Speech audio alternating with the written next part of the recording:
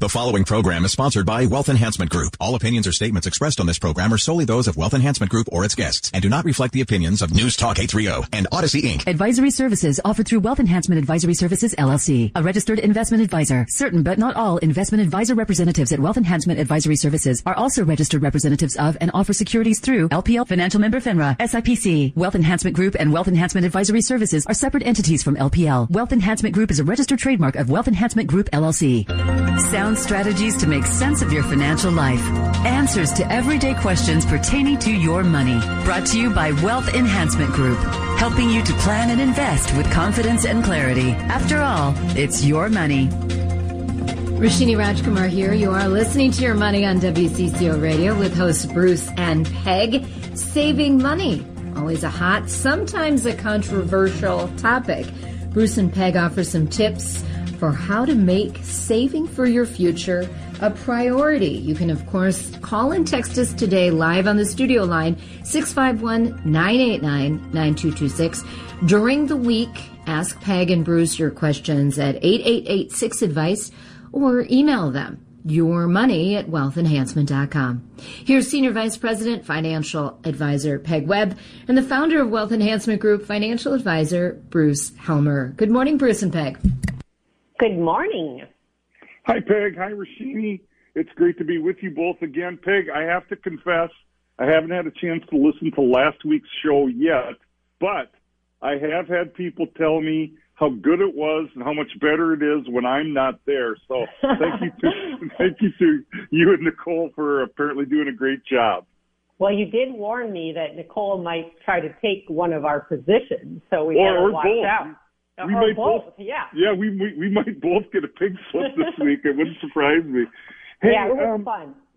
Good, and I know you like to work with her and spend time with her, even if it's not face to face. So I'm sure I'll listen as soon as I can because I know you two are so good together. I want to hear it. So all kidding aside, today's topic is really a serious one. I think everybody listening intellectually understands that they need to save or invest money. But it's hard to do that. And there's a lot of reasons why people don't. I think sometimes there's no sense of urgency. People, especially young people, I think want to live for today and enjoy life.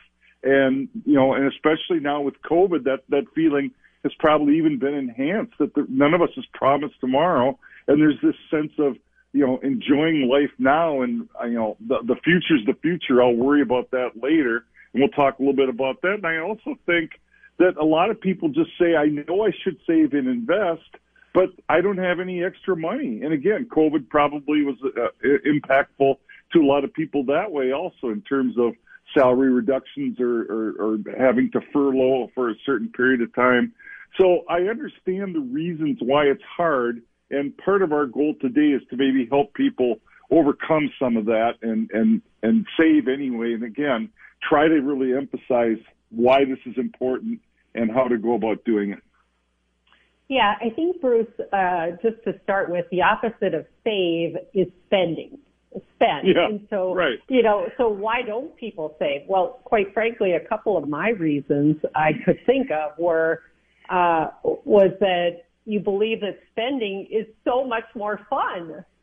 I mean, it's just fun. And so I often talk on the show, too, about how there's so many mediums that are telling us that we should spend, right? That we need this and we need that and we need, keeping up with the Joneses. But so that's one reason is spending is just way more fun. And then number two is, people just don't believe that retirement will ever come. And I have to say, Bruce, these decades of time that you and I have spent together now is a blur, right? It's just that the time just flies by.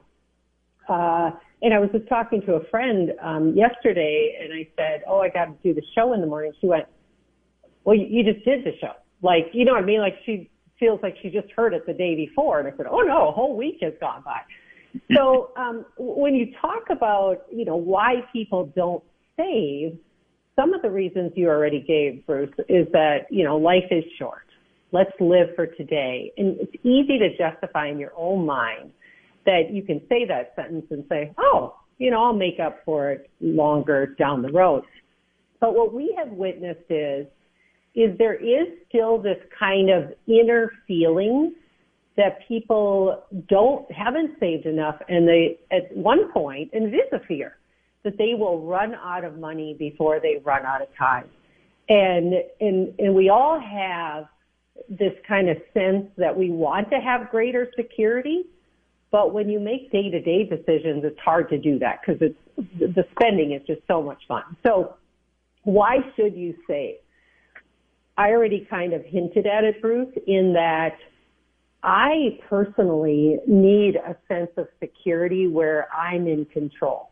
Like if I ever lost my job or something happened where I couldn't provide for the family, or just the feeling of I want to decide when I want to decide to retire. Like I don't want anyone else to make that decision for me, meaning an employer says, hey, we don't need you anymore, or something happens to me. Like if something health-wise or something, I want to make sure, because I don't know when that's going to be, I want to make sure that I feel very confident in the fact that I could provide for myself and my family for the rest of our lives. So those are just a couple things.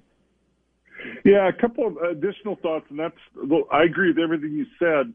I think what I try to do with people that, again, on some level know that they should save and invest but haven't been motivated to do it, I think part of the reason is they don't understand the value of these future dollars. And I get that it's way more fun to spend money than it is to save it or invest it that people want to live for today.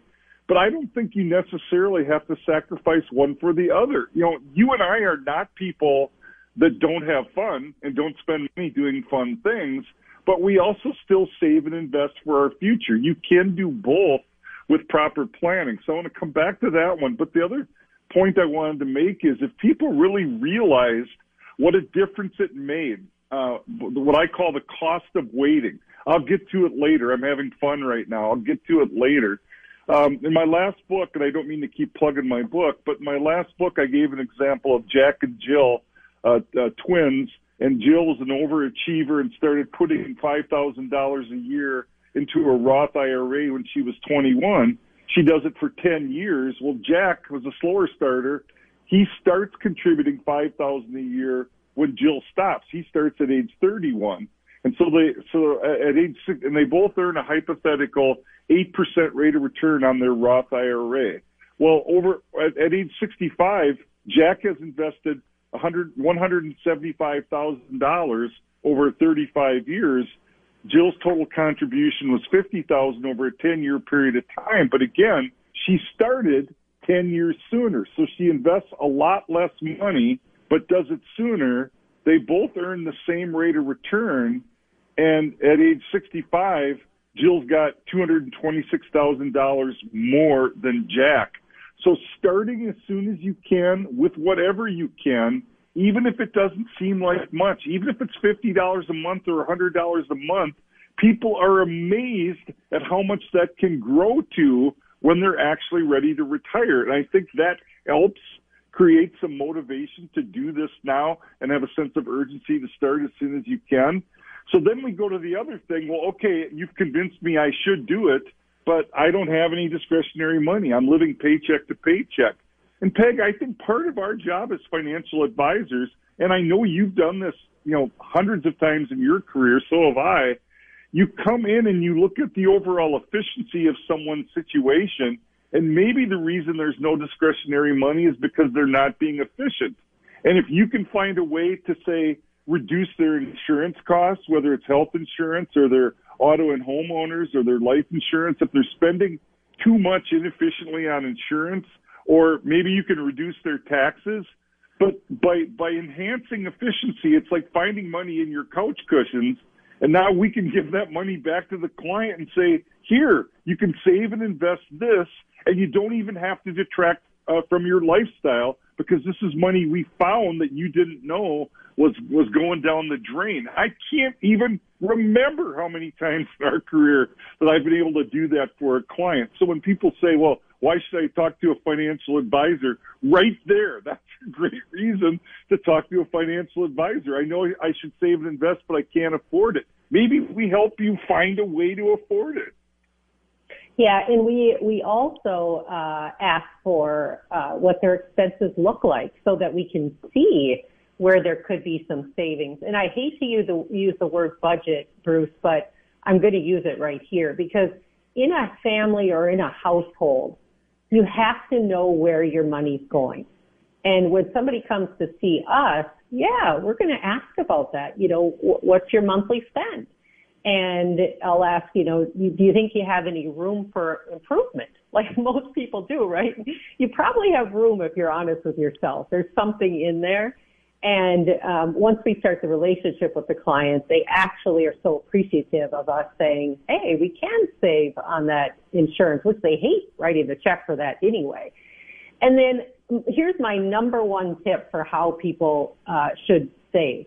Hide the money from yourself. Because that it's just, you just have to think that way. And the number one way to do that is through your employer or your work plan. So when they come out, usually in the fall, the company will say, hey, what percentage do you want to save in the company plan? And, you know, if you feel like you can do it, I would just do as much as you can in that plan because it literally is hiding money from yourself. Because if the money doesn't get in your checkbook, then you don't really feel like it's real.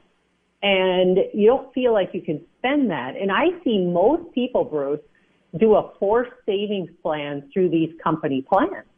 And then if indeed you get a raise, then just keep increasing it more.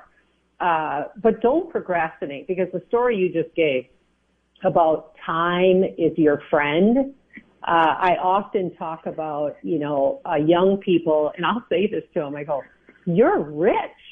And they're like, well, they look at me and they go, no, did you see the people who, you know, live on the lake with the boat? They're rich. And I said, no, because they're 70 years old and you're 28 years old and you have so much time. And so you're actually, the definition of rich is having time to have your money compounded. And I feel like if all the younger people, you know, even in their 40s and 50s felt that way, then it's just a completely different way of looking at it. I love that. Hide the money from yourself, and that's great.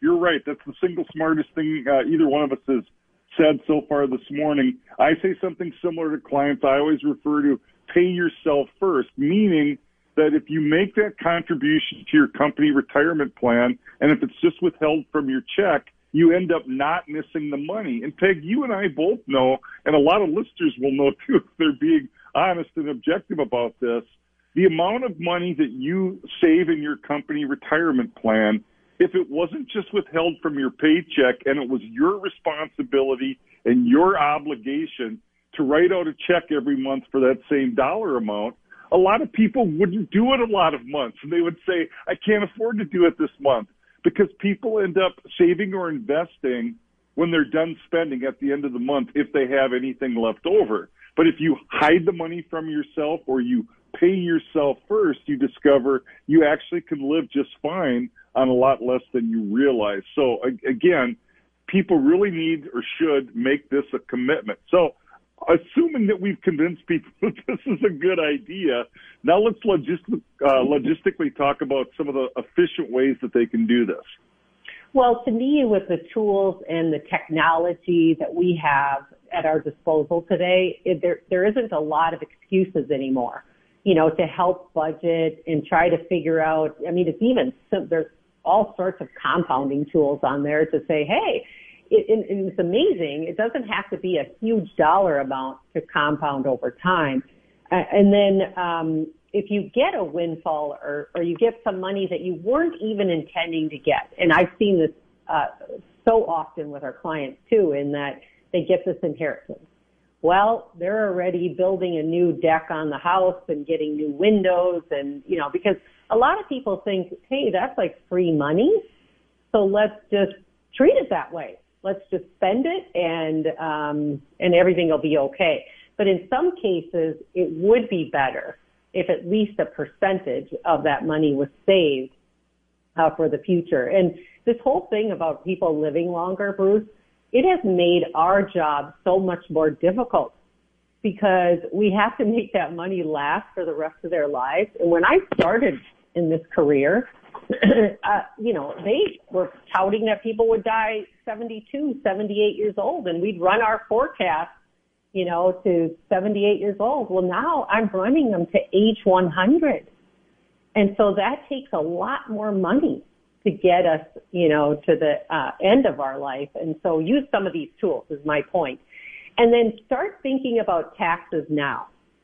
The reason I say that is because I talked a lot about these work plans, and yes, it's easy to hide money from yourself, but yet many people check that box for tax deferral. I don't want to pay any tax now. I want to compound. I want to make money on the money that I would otherwise pay to Uncle Sam right now because I'm going to have a bigger pot of money down the road. Well, we see it on the backside where people come into us. And by the way, people love to come into us like 5 years or 5 days before retirement. I'd love to get people to come in a little bit earlier, like 10 years before retirement. But we witnessed this, that this bucket of money, tax deferral, is just budging at the seams. And now there's this huge IOU to the IRS. But now, younger people need to start thinking about how is that going to be taxed when I retire? Maybe it is better to pay a little bit more tax now. And when you think about balancing, you need to balance between taxable money, tax deferred, and tax advantaged or tax free, which is on the backside. If we see someone do that, I literally give them a high five. I'm like, good job, because they are so much more in control about what they're going to pay in tax during their retirement years. All right, Peg and Bruce, we have some texts coming in. Let's try to get to at least one before we have to go to break. Remind people our number for calling and texting today is 651-989-9226. This person says, I know savings is so important, but I'm 52. I haven't done much with savings yet. Am I too late? Thanks, Rashini, and thanks to the texter. Peg, this is a great question, and we get variations of this question a lot. Is it too late? How much should I do? How much do I have to do? So talk a little bit about that. We got a few minutes yet before break.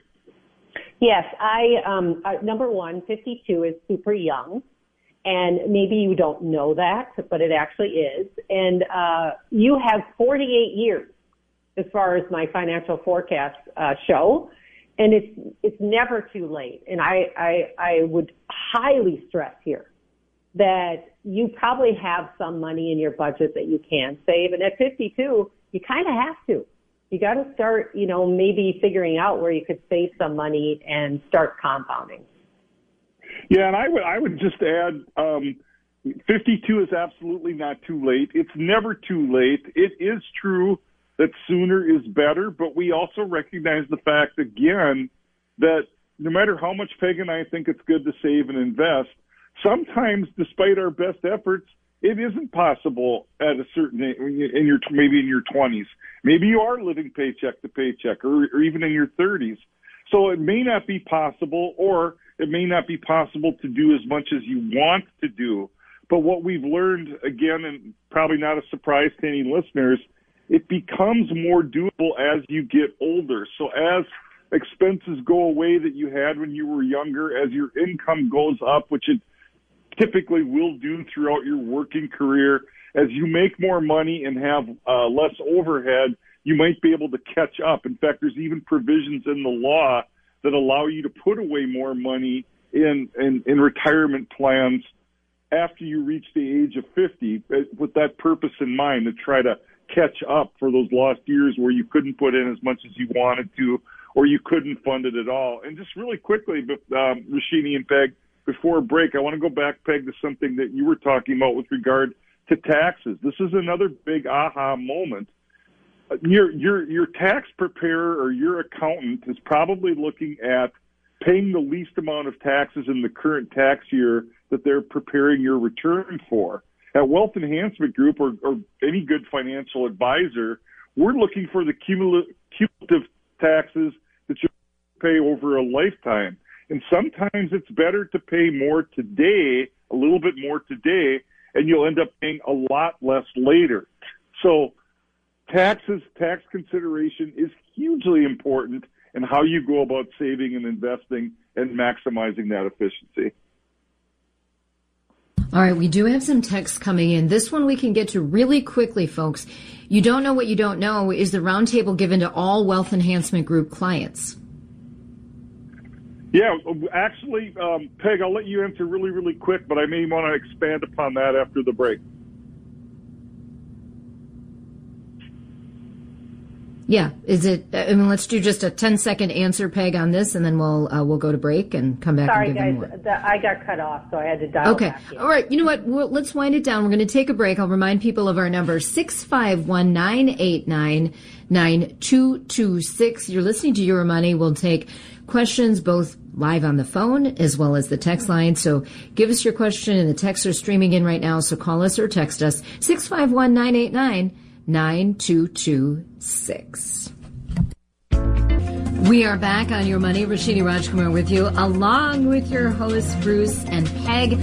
Phone and text lines are open, folks. 651-989-9226. Free advice today from Peg and Bruce. Let's recap, Bruce, that question that was asked before we went to break. Is the roundtable given to all Wealth Enhancement Group clients? Yeah, it's a great question, and I suspect that's from a loyal listener, a good friend of the show. I think that's probably from Frank. If that is Frank, good morning. I hope you're still listening. If it's not from Frank, it's still a great question. So the short answer is yes, but I want to elaborate on that a little bit, and Peg may want to jump in also.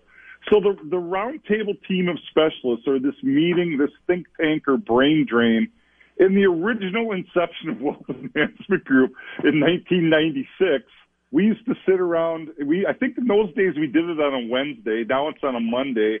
But we would all, virtually everyone in the company would sit around a table, and we'd order pizza, and we'd go over cases and learn from each other. And in those days, it was simple to have every case go through this sort of roundtable treatment with input from other advisors and so forth. Well, as the company has grown to be 43 offices over 13 states with over 500 employees, as a practical matter, we don't do that anymore. We still have Monday roundtable meetings, not with all 500 employees on the call at once, but different groups have that call at different times during the week. And then there's smaller versions of that roundtable. So where I office in Eden Prairie, it is a common occurrence that the two other advisors here in Eden Prairie, Minnesota, Pat Wolf and Steve Hess, and I might consult on various cases or bounce ideas off one another. And at a minimum, it always happens at the team level. I never make a unilateral decision for any client. I always consult with my financial planner on my team, Nicole, on everything that comes across my desk. So there's some version of this input from multiple people to try to ensure that we've considered all the options to give the best possible advice to clients that we can. But if I draw an analogy, like say to a doctor, if a doctor sees a patient who comes in complaining of congestion and sore throat and runny nose, and the doctor looks at their throat and it's red and inflamed and swollen, and they give them a 3-minute strep test and it tests positive for strep, they have strep. The doctor doesn't need to call in a heart consult or a surgeon or an orthopedic. It's a pretty easy diagnosis. And so a lot of times in financial planning, all of our advisors in Wealth Enhancement Group are very experienced, very well trained, very good at what we do. And a lot of times the case is straightforward enough that we don't need a lot of input from other people. Other times it's complicated. For me, tax issues are always going to be a burden where I'm going to go get help from one of our in-house CPAs, even if it doesn't go to a quote-unquote full roundtable meeting. Peg, do you want to add to that at all? Or Yes, I'd love to. Very good, Bruce. I think you witness, you're telling us there kind of how we work on a daily basis. But it's even more than that. To me, it's, I define it to my clients as an all-sharing culture. So if you can think about every employee at our company loves to share information and insight, because what happens is if I share with you, Bruce, then you will share with me. And that culture within our company is 1 in a million. And I talk to our clients a lot about that because they also work for companies that are similar size and just say, oh no, the way we operate is, one person is in one office and one person's in another office, and we never talk to each other about, because, it's just that they don't want to share that information. Well, so at our company, we call all of our specialists, all of our advisors roundtable people, because I think you and I have been there so long that we know directly who would pick up the phone and call and say, can you help me with it? Well, to us, that's still the definition of the roundtable. I, too, because I see telling clients to retire is probably one of the most largest decisions that they're going to make in their entire life. I get uneasy, like I get goosebumps and I get my stomach turning and I go, should I tell this person? I mean, this is such a big deal. Well, I go to the round table and I go get conviction from other people, and they just give me the confidence, and I need that 1,000% to tell them you're going to be okay. And my definition of that is that I care. So as a career, I feel like everybody at Wealth Enhancement Group cares so much about the people that we want to go to others within our company, and that's the round table. Really quickly, Peg, I love that. Thank you. Really quickly, if people joined us late, Peg and I today have been talking about saving and investing and how to do it and why to do it. And we acknowledge the fact that for a lot of people, it's hard. People want to procrastinate. They want to live for today. Peg says it's a lot more fun to spend money than it is to save it or invest it. We get that. But we don't think you have to sacrifice one for the other. We think with proper planning, you can do both. We talked about the difference it can make in your life starting sooner as opposed to waiting, how time is on your side if you use it properly. We talked about hiding money from yourself or paying yourself first, participating in your company retirement plan to the extent that you can, and as your compensation goes up, increase the percentage from year to year, using technology and other tools, being aware of tax consequences, being tax efficient when you save and invest. And the one thing we didn't say, Peg, that needs to be said, all these things can be pretty complicated, actually, to try to do it by yourself. Seek out the guidance of a good, honest, seasoned financial advisor. The statistics are overwhelming that people that get professional help do better than those that don't. And there's tons of reasons why. But if for no other reason, the advisor holds you accountable.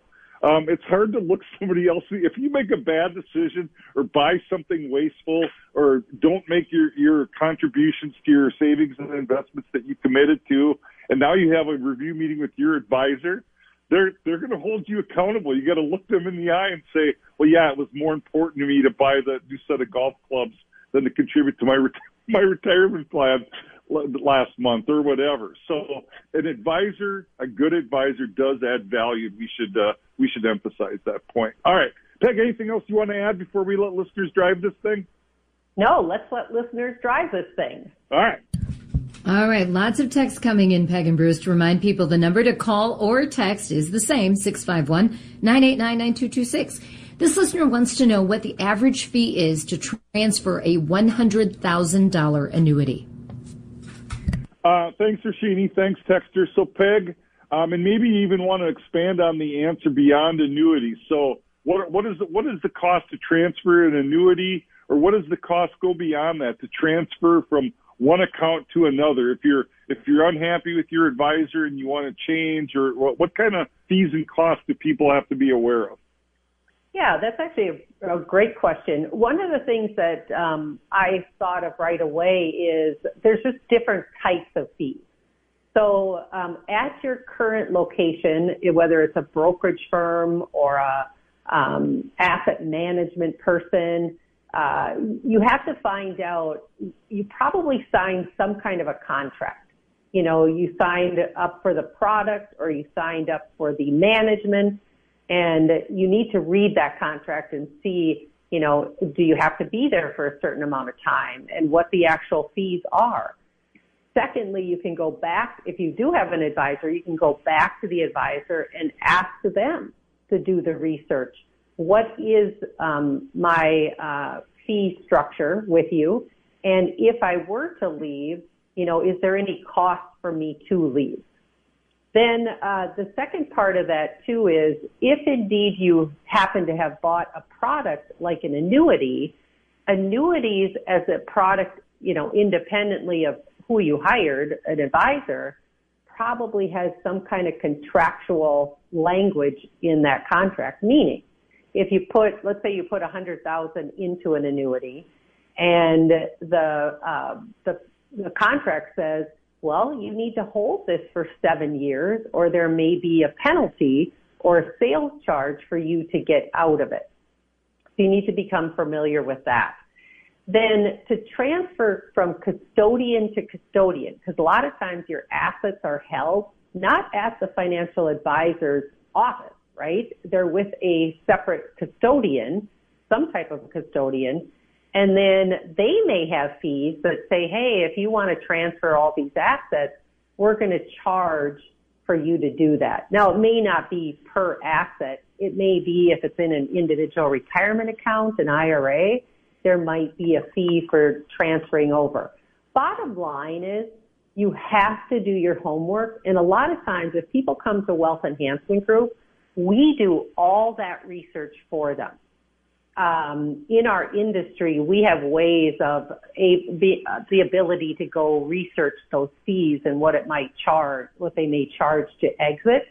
And so I like the fact that our company does that for a potential client that wants to join our firm. A couple really quick things. That's a great answer. I'll just add a little bit. And yeah, the question was specific to fees, and you did a great job, Peg, of talking about all the various fees. I would also add, though, I think there's a perception in the public that if you're a consumer out there and you go to a financial advisor, they're going to look at your situation and say, well, you should move all that money to me and our firm. We can do better. And the reality is, if you're a fiduciary, as Wealth Enhancement Group is, sometimes there's very good reasons not to reposition assets. So if there's some sort of an account closing fee, for example, or a surrender penalty on an annuity, we're going to probably tell you it's not in your best interest to reposition that money. You should leave it where it is. But the other issue beyond fees, I know the question was specific to fees, but the other thing we have to look at is tax consideration. So if you move from an annuity to another investment that's not an annuity, you're going to have taxes on the gain. So what you might want to do instead is to do what's called a 1035 exchange and to trade one annuity for another if you think you can get a better, quote unquote, a better annuity. And then also, you know, again, when we talk about not repositioning unless it's in your best interest, that advisor should be able to give you a very compelling reason that you can sink your teeth into and say, yeah, I can see why it would be better for me to move that money. And if you don't see that you're going to be better, then don't do it. But at Wealth Enhancement Group, we're not going to ask you to reposition something unless it makes total sense for you. And then again, back to taxes.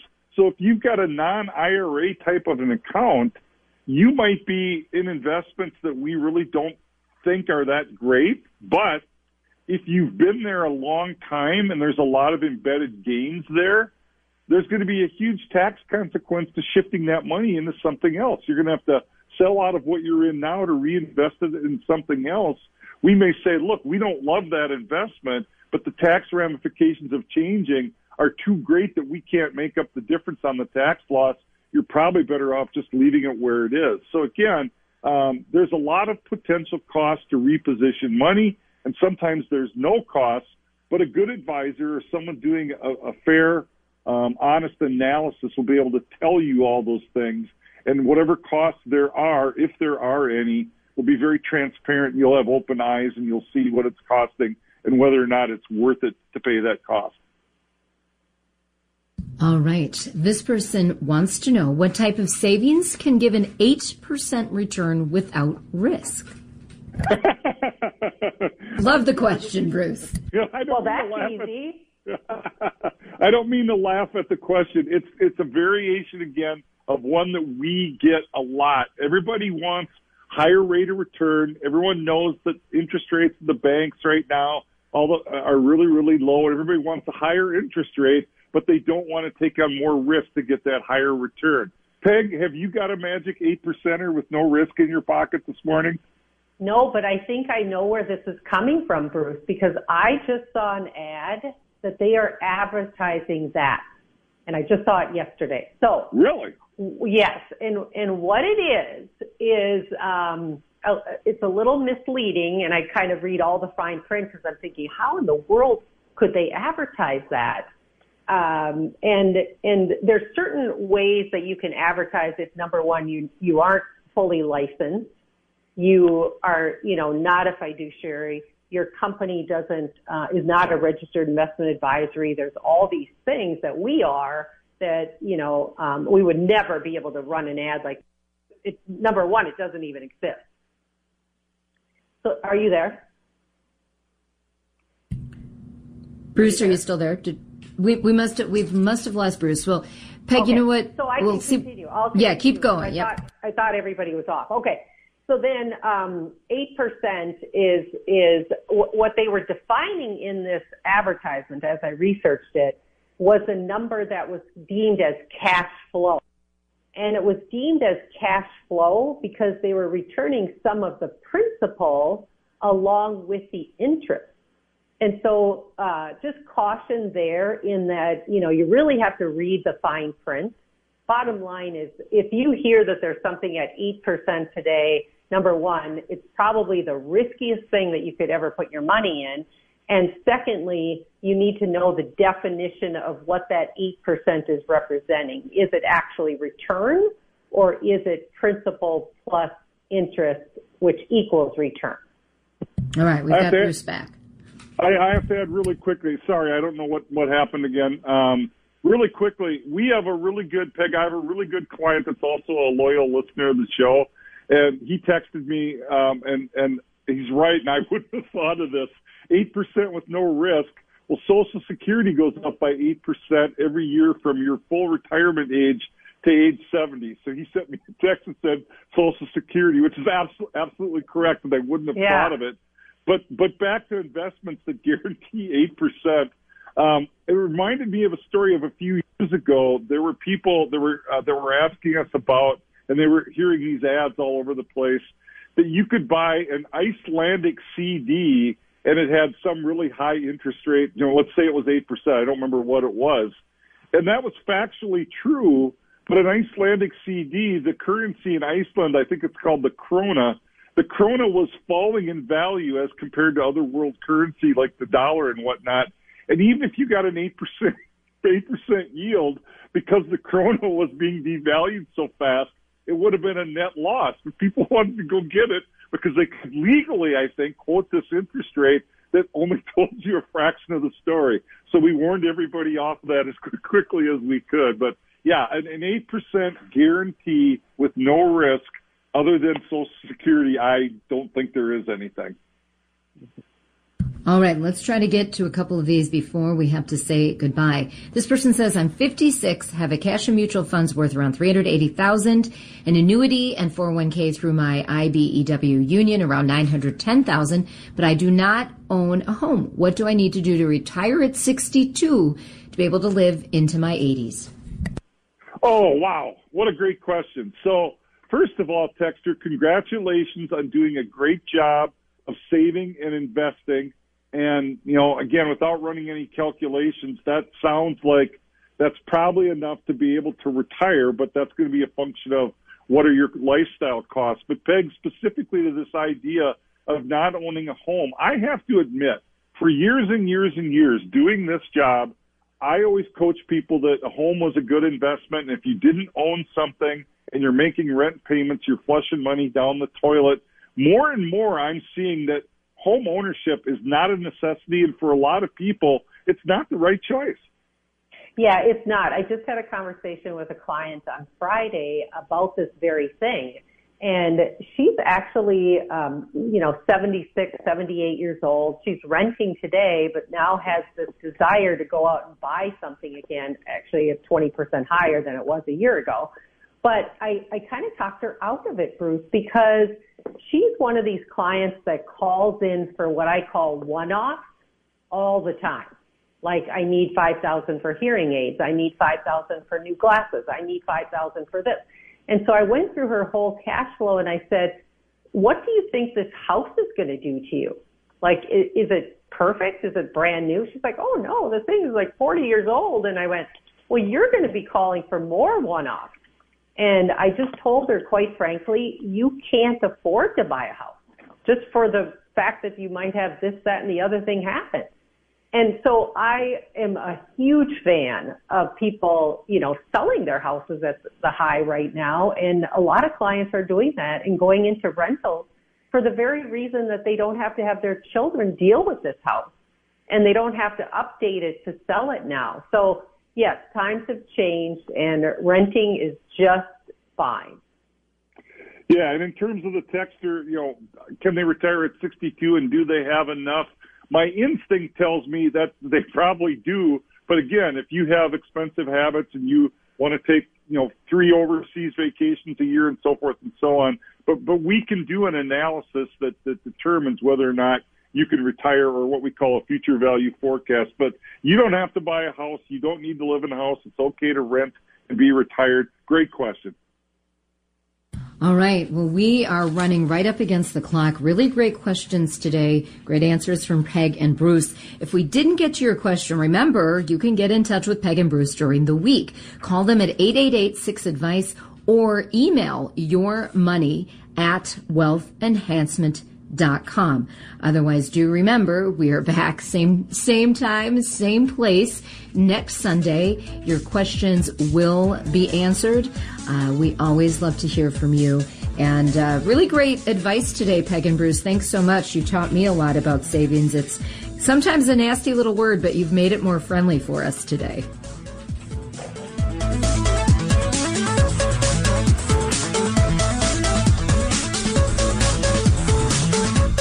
The previous program was sponsored by Wealth Enhancement Group. All opinions or statements expressed on this program are solely those of Wealth Enhancement Group or its guests and do not reflect the opinions of News Talk 830 and Odyssey, Inc.